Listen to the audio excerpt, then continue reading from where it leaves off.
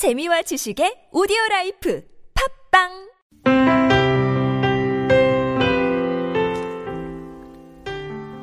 Thinking Aloud.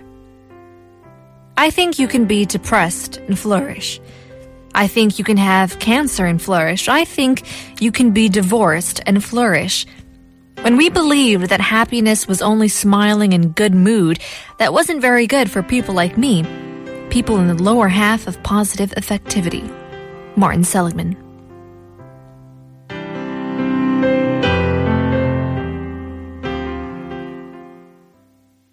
Interesting thoughts, interesting words by Martin Seligman, and I didn't really know what this kind of meant. I kind of had to read it through. Okay. I did understand the first half. I think that many times we can still succeed in life. We can still grow and flourish and, be fruitful in times of despair. Sure, yeah. We can break through to the other side. Absolutely. And, a lot of times you do think that happiness is only for a short amount of time, and it's different than with content and joy as well. Yeah. These three things that commonly are put together but have very different meanings.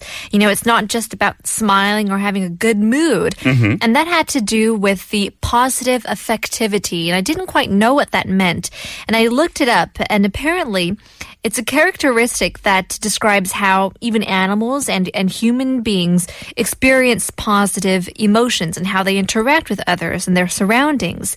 So those who have high positivity or positive affectivity are typically enthusiastic, and energetic, confident, and things like that. Yeah. And those low levels with a positive affectivity can be characterized by sadness or being lethargic, distress, and unpleasurable to manage and things like that. And I wondered if that really, when people had low and high positive affectivity, does that influence our view on them?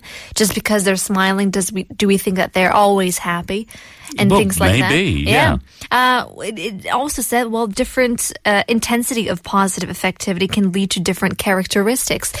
Different people manage their happiness, manage their sadness in different ways. And it's quite interesting to think how other people say that they're happy but are sad, say that they are sad but they are indeed happy. How they project their feelings and their emotions in so many different levels that not a lot of people can understand, which may lead to loneliness. Oh, it can do, yes, and we have to find a way through. We have to find a way to make ourselves happy or content or joyful or whatever it may be. And we'll talk about, one woman who's been helping some people in just a few.